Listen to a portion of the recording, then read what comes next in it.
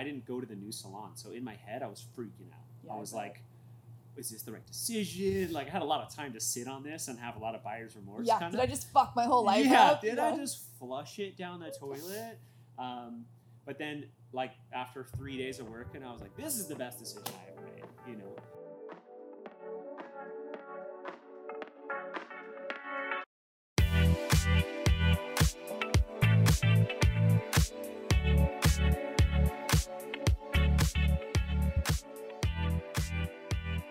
Welcome back to the Beauty Inspires Beauty podcast. We are so glad you're here. I have a super special guest today with me, and I can't wait for you guys to get to know him because I've slowly got to know him through other friends of mine. We work nearby, but this is Lucas, and I honestly, like, I've just been fascinated by you, your work, and everything about you. You're kind of like a mysterious, random, cool, oh my God, he does hair, and he's all tatted, and he's fitness, and he's kind of good looking, and all the ladies like him. Like, tell me everything, Lucas. Yeah, I mean, I try. I just want to do hood rat stuff with my friends. Yeah, really is what it see, comes and down then to. there's that. I don't know. I mean, hairdresser, educator, now like kind of salon owner. Like All the things. I just try and do all the things and see what sticks, you know? But you do it with such ease, and I feel like it's just like who you are, which is very cool to watch, because I think some people in our industry, you know, maybe it feels more of a forced thing. I feel like for me, when I got into the industry, I kind of had to find my voice in it. I started so young, I didn't really know who I was, and like growing into who I am as a hairdresser is one thing, but I feel like you are who you are through and through. Has this always been the Lucas, the guy we see right now? Yeah, yes and no. I mean, I think for me, I was always the weird kid. I was always the kid doing weird stuff with my own hair. Like, I had my cousin make it like blonde and chocolate and cherry at the same time. I was like, this is sweet, Yes. you know? And I was always the kid, like, just wearing weird clothes, and I was like wearing giant No Doubt t-shirts to my knees. Yes. And like thought I was cool. And I don't know, I just always kind of like did my own thing and didn't really care what people thought. And, you know, I fell into hairdressing by peer pressure. Like, I had friends that were hairdressers, and I was like, no, I'm not doing that. You know, if you flip through my yearbook and we're like, least likely to be a hairdresser, it would be Lucas, you know?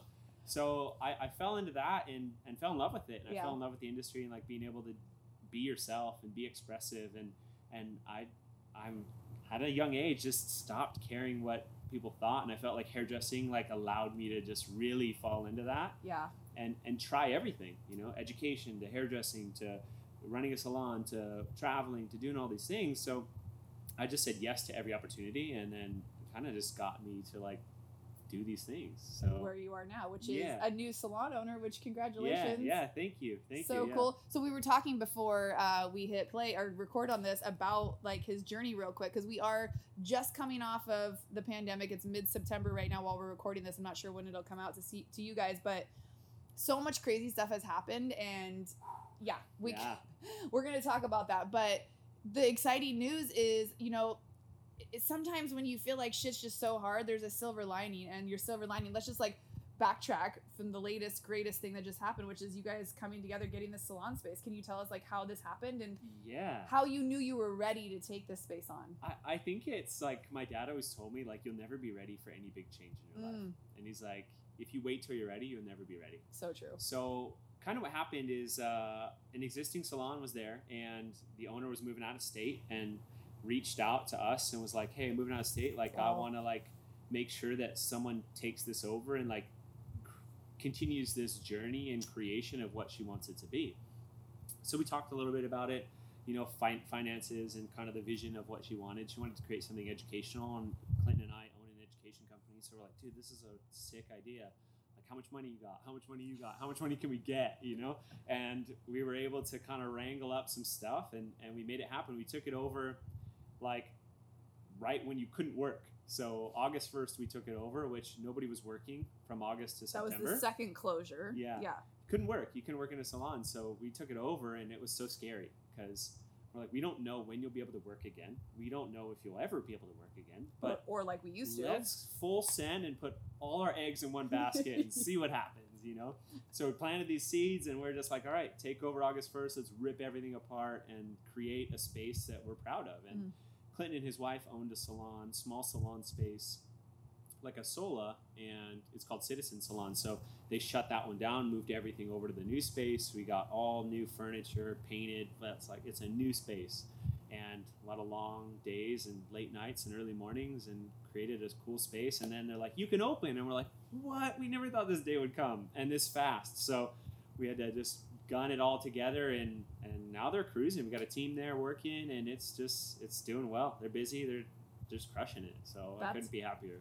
That's incredible. That makes my heart so happy that out of such shitty times, like, good stuff is happening to good people. And because you guys were, I would say, ready, like, you didn't maybe think you were ready, but like, it feels like you've been priming yourself for this. Like, he kind of had a salon with his wife already, so he got a taste of like salon ownership. You've been working at a really awesome salon with someone who just opened as well, so kind of watching what she went through. And I'm sure, you know, talking to all your friends that own salons or have been done what you're doing, and now, like, look what came out of it. Yeah, it's even though you're saying you weren't ready, I feel like you like didn't know, but you were. Like, the universe was like, yeah, here you are, actually. I kind of like evolved, and I was like, oh, okay, here we go. Here we go. You know? But I think what's so cool is I was able to, you know, my time in the industry, I've done education, I've worked behind a chair, I've traveled, I've done a lot of different things. Yeah. Almost everything, photo shoots, video shoots, anything you could think of, I've tried it. And some of it I love, and I keep doing it, and some of it I don't, and I don't do anymore. And the one piece that I haven't done is owned a salon. So I felt like, okay, well, let's just see what happens. Was that ever on the radar? No. And were you actually opposite? Were you actually like, I'm never gonna own a salon? Okay, I feel like that happens to people. Yeah. I was like, no, I don't want that responsibility. You know, and I don't think I could do it by myself. You know, I don't think it's something that's the right fit for me. I think some people do it really well. They run a great ship and a great team, and they can maintain that culture and that environment, and that's so admirable to me. That like, I'm like, man, you're so good at that. I don't feel like I'm that good at it, but I think I could get good at it. So it's a journey, it's a learning experience as much for them as it is for me, and so it's exciting, terrifying, but exciting. I get that. So it's definitely fun though, because we get to create something we're proud of, or we get to create an environment that we want people to be a part of, that clients want to come and enjoy. And so it's definitely a fun process, but it's taxing for sure. Well, all good things pay off. I promise you that. Like, this was no easy task to open this place either, but I have not for 1 second regretted it in any way. Okay, so let's go back. So you were saying in high school you're the least likely to be voted to be a hairdresser. How did you go from that, which I'm never going to open a salon, but now you own a salon. I'm never going to be a hairdresser, to how did you even go to school, or how did you jump in? It's kind of funny. I had basically every job you can think of. I worked at an auto body shop.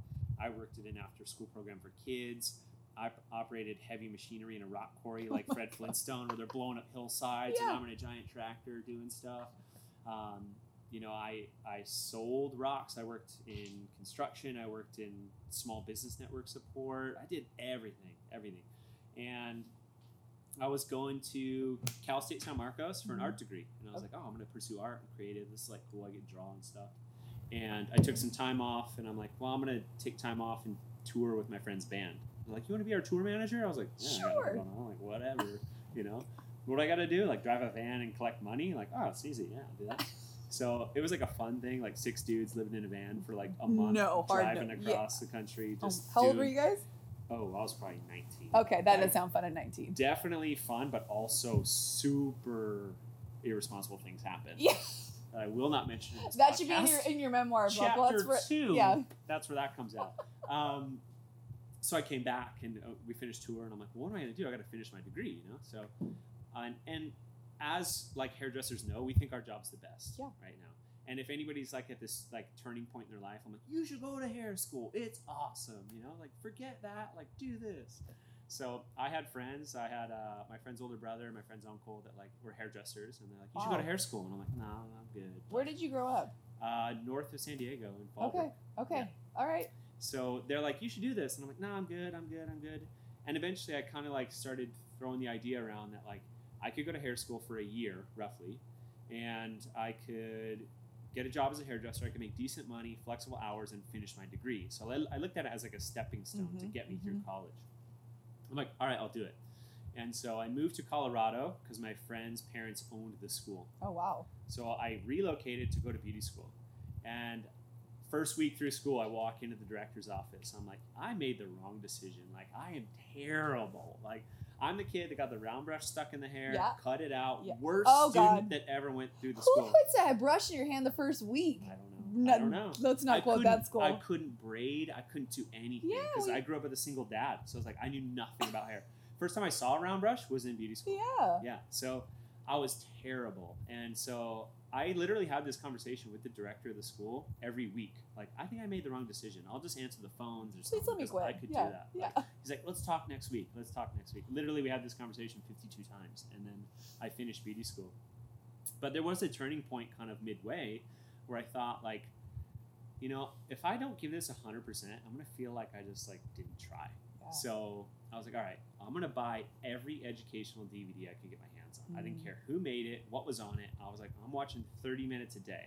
I'd wake up early, I'd make my bowl of cereal, I'd watch 30 minutes of something hair-related every morning, and then I'd go to hair school. I felt like I had to do that to catch up with the rest of the people that were like, felt like were so far ahead of me. And so I finished school. I'm like, I'm just going to try really hard. And I got a job at like a prestigious salon here in San Diego, worked there for a long time, and then kind of ventured out and found the right fit for me after that. And I mean, looking back, it was a wild journey and super challenging. I always excelled at traditional school, and then I got into hair school, and I was like, this is hard. Like, this sucks. Yeah. And to this day, the director of the school, if I go back and teach, he's like, this is the worst student that ever went through our school, just so you guys know. Like, it's real. Like, I was real terrible. But now I'm thankful that I went through those hardships, because now I couldn't see myself doing anything else now, which is odd to say, because I never even originally thought I'd ever do hair. Yeah. So to look now and say, like, I don't want a different job. I don't want to be a part of a different industry. I feel like I found my people and I found my stuff, and I'm in. You know, I'm drinking the Kool-Aid. Totally. But I love that. Wild journey, not planned. That's amazing, because I feel like a lot of people, and this is one of like my usually towards the end questions that I bring up, but like there's like so many myths about our industry, or so many like, you know, things that people think of us or think of the hair industry or the beauty industry as not being a real career, not being a real job, not something you can make actual money at. Nobody takes it seriously. I don't know how many people I've had conversations with about, you know, my parents wanted me to get a real degree before I was allowed to go to beauty school, or it was totally, my mom even was like, I'll pay for you to go to medical school, but I'm not paying for you to go to beauty school. I'm like, one's $8,000 and one's $100,000. She's like, yeah, no. I'm like, what? So that was my whole thing, was I was going to go to beauty school until I finished college and then got a real job. But luckily I landed at a really amazing place. I think we came from the same place, and just seeing that culture and that community, even though so many of us were so different, we could be whoever we wanted. And the cool thing was you could show up every day as a different person if you wanted to. Like, one day I could be preppy Jess, and the next day I could have dye my hair purple. And they did say, we hired you to be the normal one. That's when I quickly realized I don't want to be the fucking normal one. Yeah. And I was like, that's when the tattoo, and like, I was like, I want to be whoever I want to be. And like, finding your people, that resonates so hard with me, because you can be externally different, but at the core of like creatives and like who we are, I think there's so many of us that like the second we start talking about hair, it's just, we light up. Yeah. There's some common ground there. Yeah. And I think I agree. It's like the island of misfit toys. Like, everybody's going to be a hairdresser. We all are so unique and don't fit in anywhere else except for here. Yeah. You know, and I feel like that's that comfort zone, and that's the community, and that's the industry I want to be a part of. It's all inclusive, you know, it's for everyone. Yes. And I mean, I'm thankful for that, because I don't know if I could get a job anywhere else. Oh my God, he could. He just built his whole salon out. He could get a fucking job. He just told us 97. Like a handyman.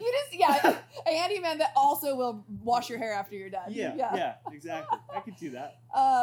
So how has it been going to a smaller salon space from the bigger salon? Because that was something I struggled with, and I didn't really have too many people I could talk to about that. So I would love to like pick your brain about how you knew you were ready to change spaces, and how you chose the salon you ended up at. You know, that's a very good question. I mean, changing salons and changing environments for me was one of the scariest decisions I ever made in my entire career. For sure. And I've been in the hair industry for 10 years now, and I got a job straight out of school at a very prestigious, well-known salon, because at that time I was like, that's it. That's it. Those people are doing what I want to do. They have the reputation I want. They're cool. They have a presence. They got like a crew. They got a vibe. And I was like, that's sick. Like, I want to be that. You know? So I did everything I could to be a part of that team, and I was. Worked in the salon for about 8 years, and you know, I think that over time, for us as hairdressers in the industry and as people, as we grow, what we want out of our career so changes. Yeah. Just like we change as individuals. Right. And I think what I wanted out of my career, my quality of life and my lifestyle and kind of my professional, personal life, like I wanted something that didn't exist there. So for me, I felt like slowly over time, it became to not feel like the right fit anymore. So then I started thinking like, okay, I have friends that have gone out and opened salons and spaces and have smaller environments. And I'm like, is it cool? Like, what are you doing? Like, How do you like be it? real. Yeah. Like, I want to know, like, don't sugarcoat it. Tell me it's cool if it's not. Like, Yeah. be real. Like, and every one of them is like, it's the best decision I ever made. Like, I wish I would have done it sooner. And that's all I ever hear. Mm-hmm. And I think when you go from working for someone to working for yourself, it's definitely a scary leap because you go from an employee to like essentially your business owner. Yeah. And to me, that was so scary because I had this comfort zone of 8 years of clientele and being like, and just showing up and leaving. It. Yeah, like clock in, clock out, peace, And so to take that leap was really scary. But after talking to people that had done it or were doing it or in the process of doing it or have done it in the past, they said nothing but positive things. They're like, It's very different, but definitely the best decision. And I'm like, okay, well, shoot, like maybe I need to think about that. And so I talked to my friends and they're like, you know what? I know some people that are opening a space. Like, you should talk to them. I think you could, be a great team player to them, a great person to be a part of the environment. And I'm like, okay. So I reach out. Hey, I heard you guys are doing this. Like, what's the deal? Like, break it down for me. And I hadn't told my existing salon that I was leaving because we all know in the hair industry, 9 times out of 10, if you tell somebody you're thinking about leaving, you're gone. Boom. Like, yeah. Usually. So I'm like, okay, I'm exploring my options, right? I'm like looking at the menu, seeing what I'm going to order. Yeah. And you did your due diligence to see what was out there. I decided that like, this could be the right fit because it was a newer salon. I could help create stuff and be a part of the team and see it from beginning, like birth, So I'm like, okay, I think I'm going to do it. And in my mind, I had this like timeline set up and stuff like this. And eventually I just hit a point where I'm like, yeah, that's the right fit. And then I went into work and I was like, I'm not coming back next week.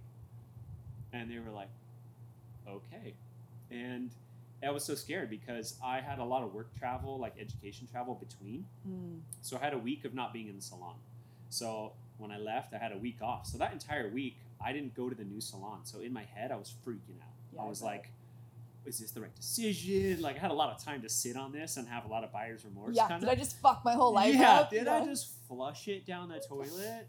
But then, like, after 3 days of working, I was like, this is the best decision I ever made, And for me, it was more about looking at what was important to me and, like, being selfish to an extent, which is really hard for me, and to look at like, okay, what do I want? What do I need? What's important to me? And like making that leap and that change allowed me to kind of prioritize a lot of different things in my life that I wanted to shift attention to. And yeah, it was scary as all hell.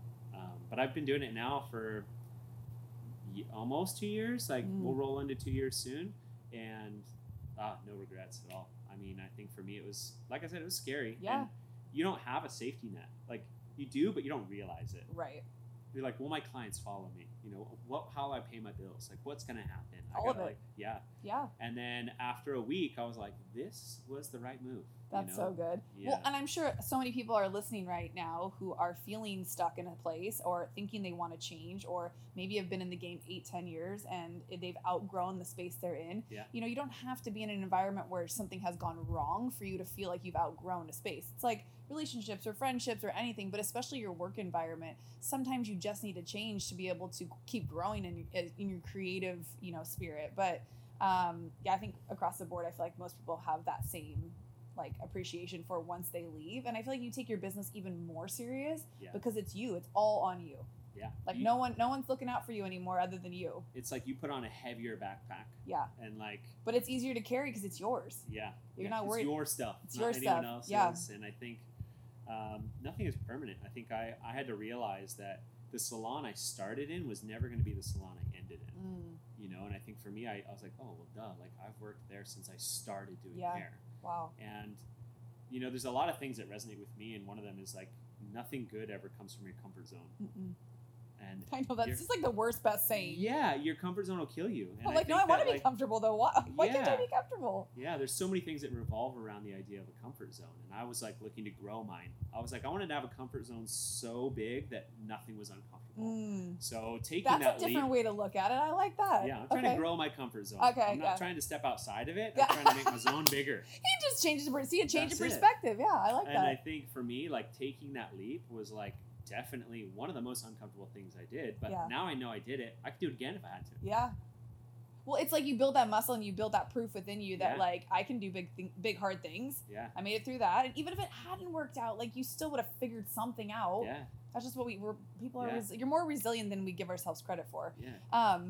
That's so cool, and he actually works for a really good friend of mine too. So they's just down the street, which is awesome. Yeah, so I was stoked when I found out that you were going over to the salon space with them because, you know, I highly respect her and the team and everyone there. I pretty much know everybody. So you did end up in a really good space. Yeah, definitely. I love all the girls I work with. Yeah. So it's funny because a lot of them are like, is it weird working with all girls? I'm like, I'm a straight dude hairdresser in the hair industry. Like, you're all fucking awesome. I was like, I work with girls all the time. It's not like a new thing. Right. It didn't just happen. Right. You know? That's awesome. Okay, so how did when you were at the other salon, the big salon, did you do education for them, or how did you branch out with your partner? You guys have your own education academy. How did that transpire? So that's an interesting question. How did varsity education start? Yes, varsity education. Yes.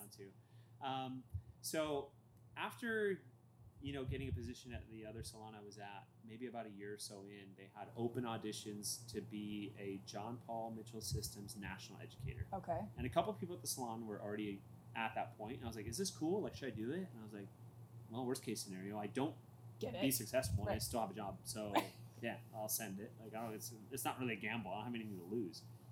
So I was like, all right, I'll go to the audition. I went through the audition process, and I'm like, okay, tryouts. It was terrifying. You get successful, boom. Okay, now you're a national educator.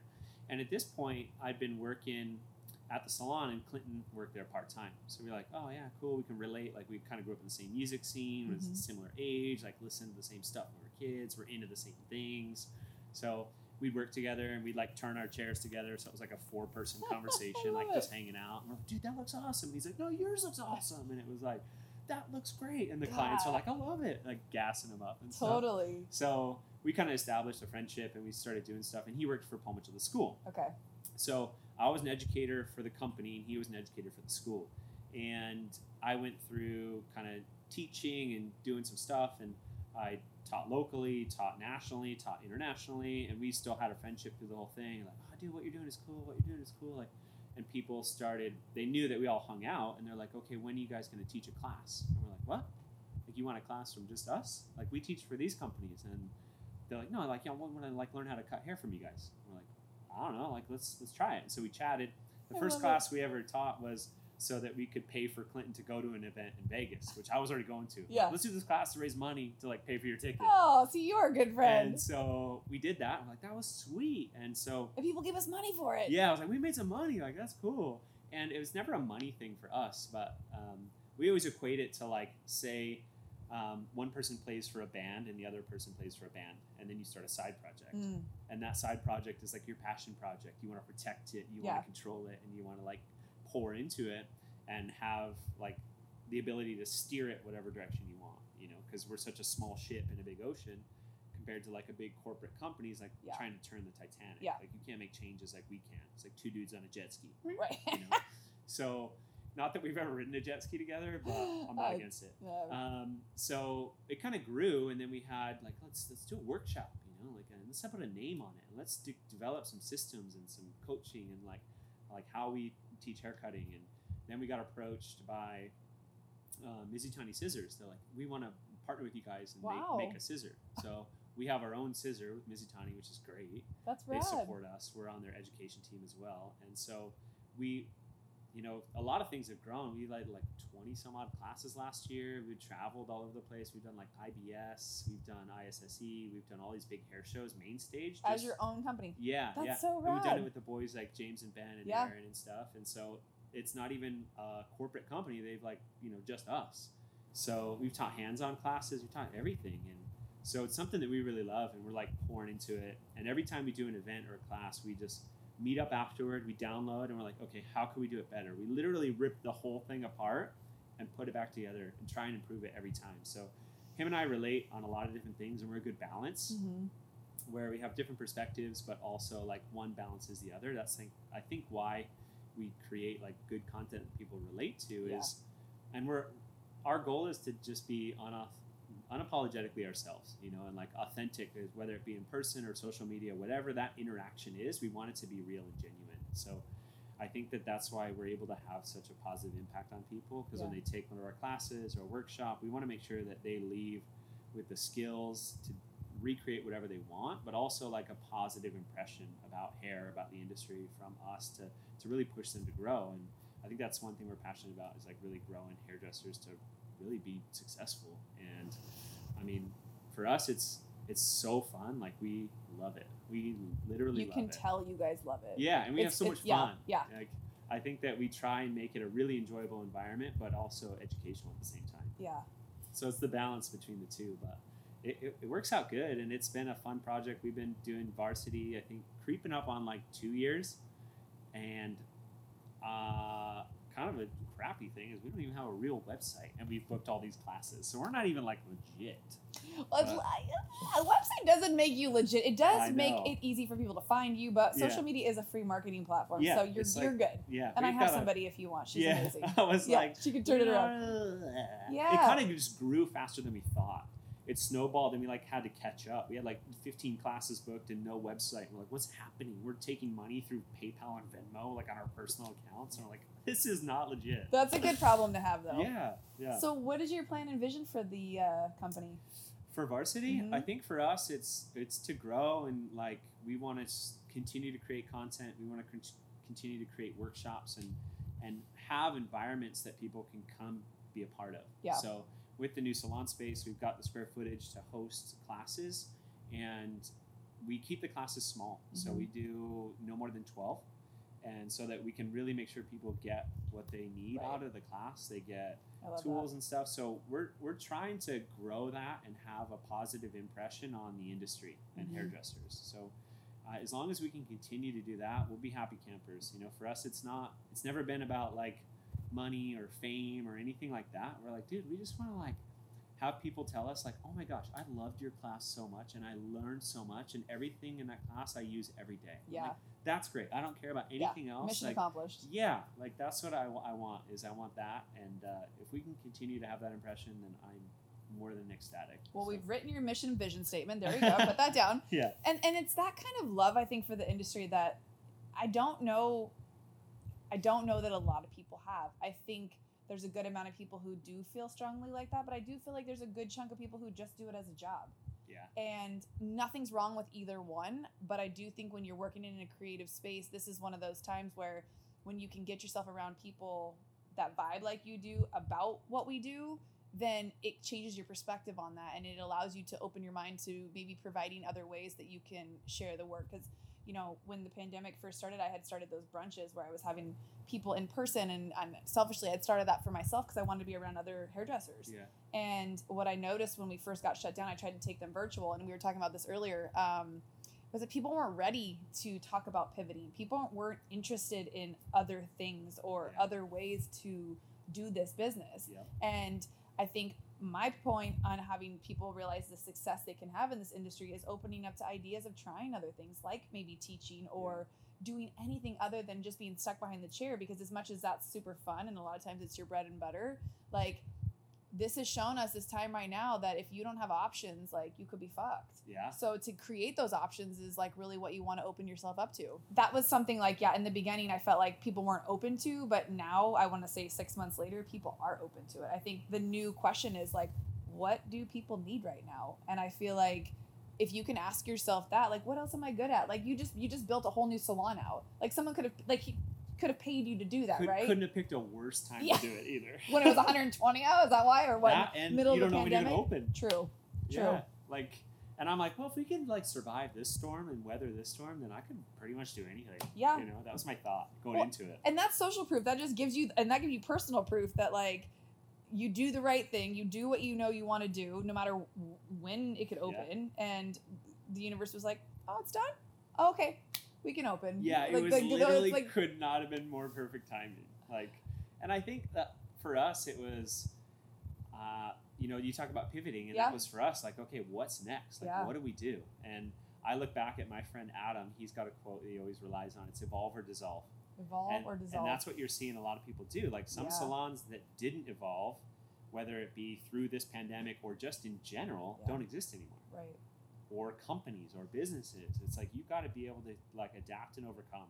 Yeah. And it's just another speed bump. And as long as you're like solution orientated and you're like making your passion a purpose, I think you'll be successful. And I think people have different passions. Like you said, some people have passions to like have a certain lifestyle. So they look at like, hey, how do I make some money right now? Right. And I think that's awesome. I will applaud every person that's like that massively financially successful hairdresser. I'm like, that's freaking sweet. Right. But I think for me, it was never, and probably because of my lifestyle growing up as a kid, it was never about like a monetary thing. I was like, well, if I can live, like, that's all right. You can be happy and wake up every day wanting to do what you do. Yeah, like that was great. And for me, it didn't take much. Yeah. I'm a pretty simple character, so it didn't take much, and it still doesn't. Yeah. I live a pretty simple lifestyle. Well, we share a passion for fitness too, so that's another reason why I always been a fan too. Yeah. Because that's a huge component of what I feel like has made me successful in my business as far and in life in general. But tell us a little bit about your routine. Do you have like a ritual routine where like every day's the same, or like how do you fill your cup back up? No, I feel like I ride this fine line between like multitasking and chaos. Oh, okay. It's like right in the middle. Yeah. Like sometimes I have a feeling people are resonating. Yeah, hard it's with like that. a little bit. Any given day, it could be one or the other, or some fine balance, tightrope between. So, as far as like my passion for fitness, that's one thing that Clinton and I relate on too. Is like we're both into it. Like that's cool. Like I just want to. Basically, my thought was like I want to be able to fall down and get up for the rest of my life. I want to like be able to wipe my own butt forever. And if I can't do that, release me into the wild and let nature run its course. Because at that point, I'm not contributing to society. Like let me go. So I, back in my prime, I say, I was probably like 275. I probably weighed 275 pounds. No. Yeah. In this prime, mean like you were like bodybuilding prime, or like my heaviest, okay, I was thick. Really? Oh yeah. Yeah, that's thick. How tall are you? I'm like 6'1". Okay. So I was wearing like a size 40 pant, double XL t-shirt, like snug as a bug. No like shit. 40 pant, no pants, no belt. I was like, suck it in, button it, And I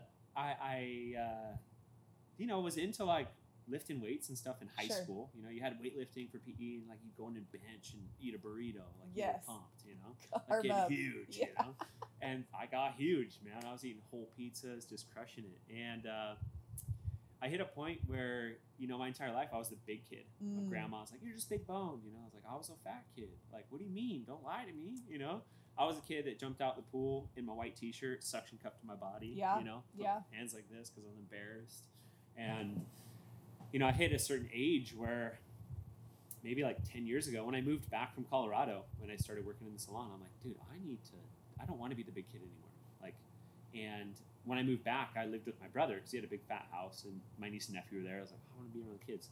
He's like, I want to get in shape. You want to do P90X with me? I was like, all right, like I'll do that. Yes. He's like, we got to get up really early because I work. And I was like, okay. So we're doing P90X in the living room like 4 a.m., like lifting our leg over a chair and stuff. And we were doing all that. I remember P90X. And his wife was like pumped. Like, she's like, I'll weigh your food for you. Like, I'll prep all your meals for you. And I was like, you're a legend, Because she what a game changer for you, though. Yeah, you had like a personal trainer and a chef. Yeah, I was watching videos and I was like, yeah, we're doing the upper body circuit today. It's Tuesday. We had it all mapped out. Yes. It was great. And so we did heaps of that. And like, I lost some weight. Like, I was probably down like 40 or 50 pounds. So I was probably That's a lot. 240 to 230, something like that. Yeah.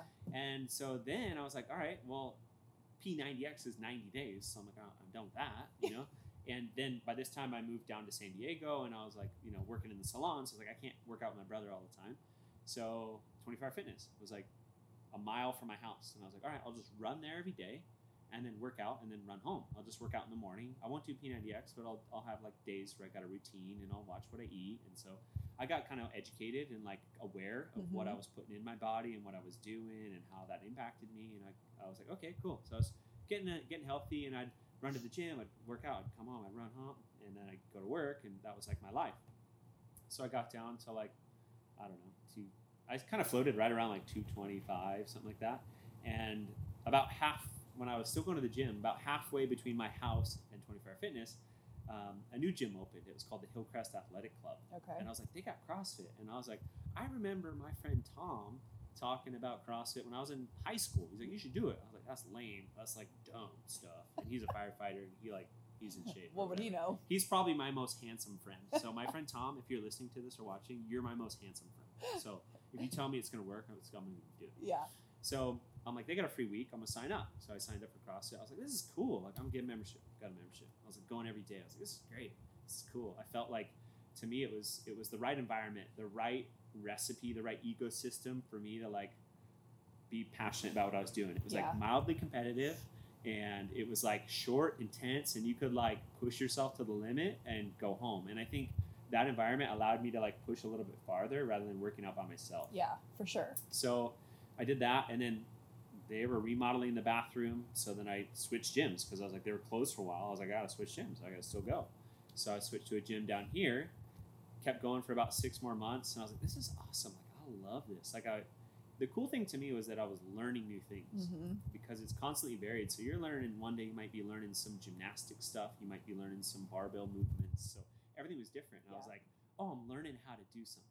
And I got a passion for learning. So to me, I was like, how do I learn new things? And how do I get better at that thing? Yes. So I did that for a bit. And then I was like, you know what could make me better was if I went to the level 1 coaching thing. So then I went to that. That they were offering for to teach? No, like CrossFit Oregon HQ had like a level 1 coaching thing that you could go to get certified to coach CrossFit. And I was like, I'm gonna do that because if I go to that, it's gonna make me better at these things that I do every day. And I was like, I didn't have a passion to coach. I was like, I just wanted to learn more. Right. You know, I got the handbook. I was like highlighting, doing notes. There's a test involved. I was like, this is cool. Like that. Let's just pause for a second. That little takeaway, like you had no intention to teach it, but you wanted to be better. And I think if you knew what the teachers knew, you thought that would make you better, and it probably did make you better and more aware. Yeah, that just goes to show, and that's just like pointing that out to relate to our industry too. Like you don't necessarily have to become an educator, but there are educational systems that you can go train under. You can spend money to invest to become a better hairdresser in general. So that's a good, like that resonates hard. And it was like what I did in beauty school. Buying DVDs. Right. Like, how do I get more stuff? I need more. So I went, I did that, took my test, got successful, and I didn't tell anyone at the coach or at the gym. And they're like, someone told someone, because I was talking about it, like, Lucas has his L1, dude, make him coach. And I was like, I can't coach. Like, I was like, I'm not a coach. Because in my head, I'd established that in order to teach people to do things, you had to be better than they were. And then one of the owners of the gym was like, dude, you should coach. And I was like, I can't. Like, I'm not good at this stuff. They're like, do you think the coach of the Lakers could be any one of those players on the team? And I was like, well, you're right. Yeah. He's like, it's a set of eyes. It's like, if you know how to coach, you're a good coach. You don't have to be an expert at the movement. So you don't have to be the best hairdresser in the world to become an educator? No. You have to find what you have to offer and how you can influence people in a positive way. Yeah. So whether that be technical or whether that be motivational, but a business, verbiage, whatever it is, like you have to find what you have to offer. Yeah. And so he's like, look, like you're a talented person. You've taught people for years how to cut hair. This is no different. You're teaching people how to move through space. You teach people how to move through space. And I'm like, okay, I'll give it a shot. And so I've been coaching CrossFit now there for like a year. I coach once a week. That just works with my schedule, and I love it. I can pour into the members. I know the members' names. I'm like, yeah, how's that going? You know, check in with them. So to me, it was one more thing to add to my quality of life that was like rewarding and gratifying for me to like another opportunity to have a positive influence on people and help them have these discoveries. You know, I was doing it in the hair industry, like having these aha moments where they're like, oh my gosh, this was great, and never forget it. And same thing at the gym is like I'm able to do that. And I think through that, it's just like fueled my passion more. So then I'm like, okay, how do I get good? How do I get good? How do I get good? And, you know, fast forward to now, through the pandemic, like gyms were closed. Yeah. But luckily I had some friends that had access to equipment, and like I would train with them who were like freak athletes and would train for like 3 hours a day because I didn't have anything to do. Yeah. I didn't have work to do. Like I was like, make a video once a week. Yeah, I was like, where are you working out? He's like, top secret gym. I was like, so I can't get an invite? I'm like, yeah. So we were training it because my friend was like training for competitions. Wow, CrossFit competitions. So he's like, I got to train still. You can come with me. And I was like, okay. Hell yeah. So I just got my ass handed to me every day for like 3 hours. And then naturally, pandemic ends. Everyone comes back to the gym. They're like, what's up? What's up? What's up? And they're like, Lucas, dude, you're a freak, dude. When did you get good at this stuff? And I was like, I just been training every day. You know? And they hadn't like some trained Rocky at all. style shit. Yeah. Like I'm dark lights. Don't turn the lights on. Lock the door. Close the blinds. They're like, you have a 19 pack. Yeah. What? It was like, and to me, I was like, that's cool. And I was like, okay, now how can I pay that back to the community that I'm a part of? And like, how can I help these people like have these discoveries and like have these moments where they're like, oh, this is awesome. Like I want them to look at situations and be like, that was great. Or leave a class and be like, that was so fun and great. And I got a great workout and like, sweet, you know, like, so yeah, it's been weird. I never thought I'd be that guy. And I some people don't even know that. What does that guy mean? I don't even know. What does that even mean?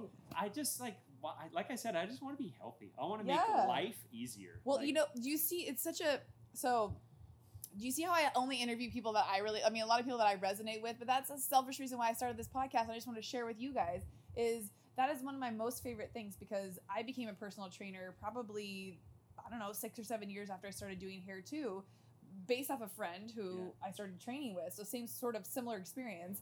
And it's the same interaction with those clients at the gym as it is with clients that leave the chair. It's like they're happier when they leave. Yeah. Right? They enjoy the experience, but they're so happy when they leave. So they're very similar. Yeah. And what's interesting is when I created Beauty Inspires Beauty, I wanted it to be for health and beauty professionals, but hairdressers are like my people, so I knew I wanted to like pour into this industry as much as I could because this is what like raised me.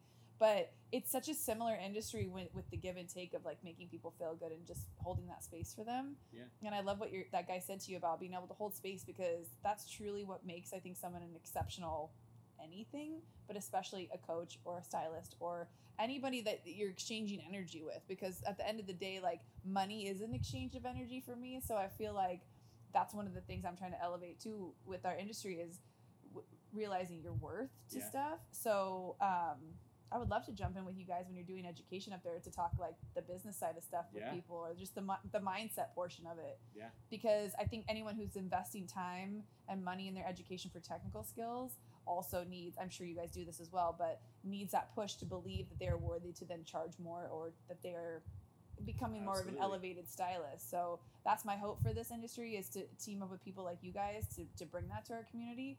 But would you say that like fitness has become such a integral part of your life, like it makes you just like a better human person too, to be able to show up bigger? Fitness 100% has a positive impact on my life. Like, and if a day goes by where I don't get a workout in or something, like people around me know. Yeah. They're like, you didn't go to the gym today, huh? Yeah. I'm like, you know what? You're right. Like, to me, and I think that we get this question a lot, like, because our job as hairdressers, we take on a lot of emotional stuff.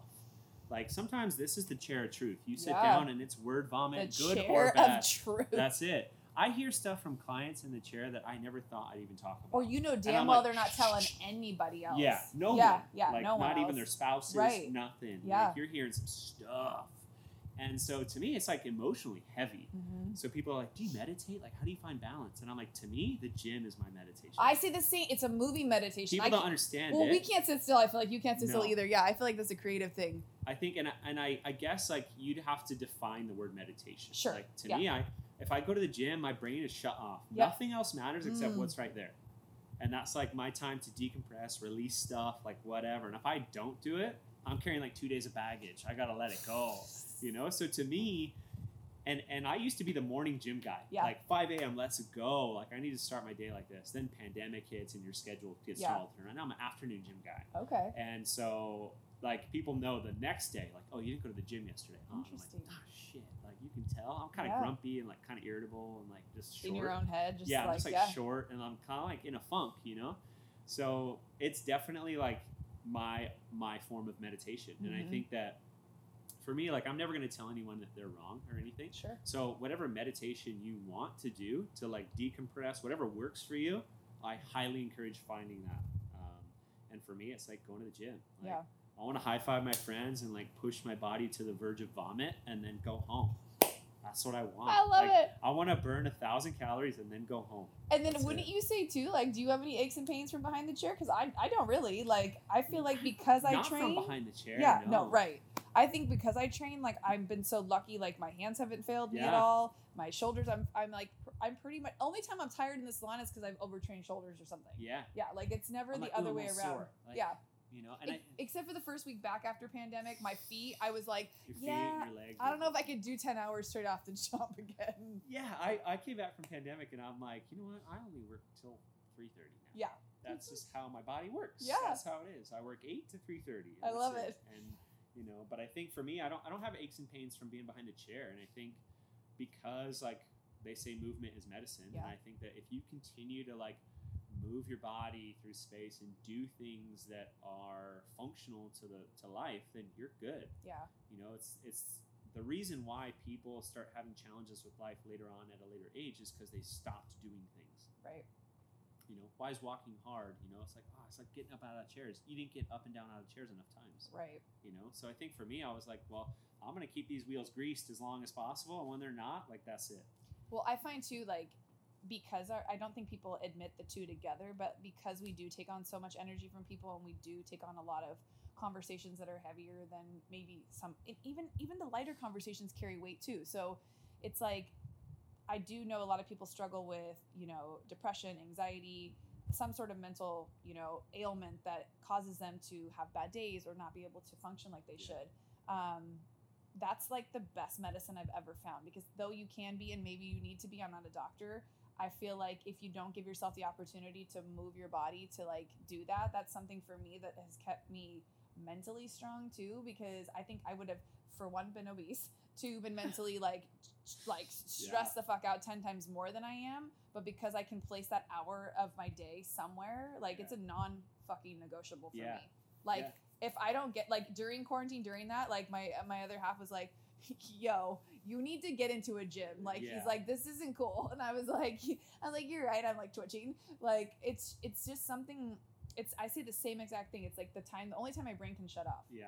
Same. And I can focus on what like I'm feeling. Yep. I gotta be in this space right now. Nothing else matters. And that's like, to me, that's my form of meditation. And it doesn't have to be like, you don't have to be crazy CrossFit or train like, I don't train like I used to, but even just a walk, like a walk in the morning or at night, like something, or even just I roll around on the floor and do my fake yoga or whatever it is. Like, and if you do yoga or like meditate, close your eyes, get into space, like whatever it is, like you gotta find something. Totally. Because in our industry, like at some point, if you're not shedding some of that baggage, like there's going to be a breaking point. Yeah, you're going to hit some kind of burnout, or you're going to be doing unhealthy things to get you through. Yeah, you're going to be making other choices. And I think like Clinton talks about this so well. He says habits are amoral. You can build good ones or bad ones. It's like a brick. Yeah. Right? Good habits, working on your fitness, eating clean, eating well, being healthy, moving your body. Bad habits, smoking tons of cigarettes, choosing to use drugs to balance out something, whatever. And I think that if we get into the direction of building good habits, then it's going to be a lot more rewarding than trying to alter these bad habits. So, I mean, I'm trying to like stay in that direction so that I have like a long, fruitful, enjoyable life. Totally. Yeah. I want to be here for the long haul too. Yeah. Yeah. Burn out hot and bright. Yeah. Like, I'm not trying to fizzle out. I'm trying to burn out hot and bright. Just off the cliff and done. Yeah, I'm trying to ride a jet ski into the sunset. Like, that's the second quote to a jet ski. Clint, I think you got to get this guy on a jet ski already. One time I rode a jet ski from Long Beach to Catalina. It was terrible. I bet. Do not recommend. No map, no nothing. Just west and send it. No, you did not. Yeah, it was gnarly. I felt like I broke my back. It was like so. That's going to be another story. Thank you so much for your time today. This was super fun. Absolutely. So where can people find your education if they want to follow you and all the good stuff? Like, where are you at? The social platforms, everything is Lucas Doney. So it's just my name. So my email is lucasdoney@gmail. My Instagram handle is Lucas Doney. My Facebook handle is Lucas Doney. My Twitter handle is Lucas Doney. And then we have Varsity Hair Education on Instagram. And then we share that account with my friend Clinton Norris. Clinton Cuts Hair. Okay. But yeah, I mean, you send us a message, we answer 100% of them, and we are just true to the core, and we try and be that way from the beginning, and hope to end that way too. So. Right on. Well, congrats on the new space, salon owner. Thank you. Yeah. This has been fun. Crazy. Do you have any last words for anybody thinking about being in the industry, who is maybe, let's start with that. Let's do anyone thinking about joining our industry, and then I have one more that I want to ask you. Anybody that's thinking about joining our industry, I think that if you're thinking about it, test drive it. Nothing's permanent, and I think for me, if you try it out and it doesn't fit, try something else. Totally. You know, and I think that it's so easy for us to get caught up in our head about like, oh, it's not the right fit, but you haven't even tried it on yet. Yeah. You know, so I think that anybody who's looking to join our industry, I would say that's a hard yes for me. Yeah.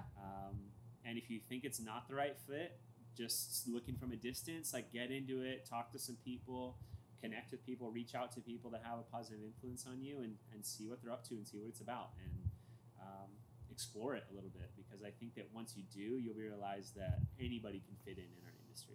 Ask the right people. Ask people that are happy still doing what we're doing. Don't ask your grandma's hairdresser. Second thing is, anybody, I know you're not here and you probably won't ever be here because of your mindset and what you have going on, but I know a lot of people that have been in the game as long as me, like 20 years, they hit a point of burnout, or they hit a point of like feeling like their time has come. Like, what would you maybe give advice to someone in that situation to get them refocused on how you're feeling about the industry right now? Yeah, that's a good question. How you get refocused when you hit that burnout point. I think for me, I always relate back to thinking about why I signed up for school. And granted, I signed up for peer pressure because they told me to. But then I realized that, you know what, the reason I stuck with it is because you have the ability to make people look good and feel good. And to me, that was the most rewarding thing. Yeah. You know, very rarely will somebody be forced to go into beauty school. For some reason, there was a thought, took some energy, some commitment for you to walk through those doors, look at that school, and decide this is it. Yeah. So whatever pushed you to that point, whether it be creative, whether it be having, touching people, whether it be whatever it may be, relate back to that and remind yourself why you did that. And I think for me, I look at things like that, like hardships, like how I handle hardships. And that's a big, massive hardship that hairdressers run into at a late age, in their career. Like maybe they've been in the industry for 15, 20 years and they're like, you know what? I've been in this industry for a while. Like this just feels like a job now. So then I think about, well, what other things would you want to do? And we're lucky enough to be in an industry where you can do whatever you want. Whatever you want. Literally, like that Goosebumps book that I read, Choose Your Own Destiny, turn to page 87. Like that's our career. Like you want to do more of that, do more of that. Yeah. And I think how you do anything is how you do everything. So if you show up and you're passionate about what you're doing, then it's going to have a positive impact on you. And if you don't like it, change it. Yeah. It's that easy. I think we get stuck that like you can't change it. Like the only box we get stuck in is the one that we put ourselves in. No one else says you can't do that. True. So, I mean, if you want to take more photos and work on photo shoots, do that. Yeah. You want to make more videos, make more videos. You want to do less hair, do less hair. Right. You want to have like 5 clients, work 1 day a week. Like you have that ability. Thank you for the permission. Yeah. You have Lucas's permission to do everything that I'm doing now. Yeah, you don't need like other people's like permission to do those things. You don't. And I think that was something I had a hard time letting go of too, because I love my clients so much, was going down to 1 or 2 days to do the other things I was interested in, like the coaching, like what else am I good at? How did I get here? How can I like share this love with other people? Because I had felt that way behind the chair. So I do have a newfound passion being able to talk to people like you. And you're like, making your passion a purpose. Yeah. It's not easy. This shit's hard. Yeah, but I think I'm going to expand my comfort zone so I'm still comfortable in the growth. I like that. High five. That's good. Yeah. Thank you. If you guys love this podcast, please let us know. Tag Lucas or I and tell us your favorite takeaways from today, and we'll see you on the next one.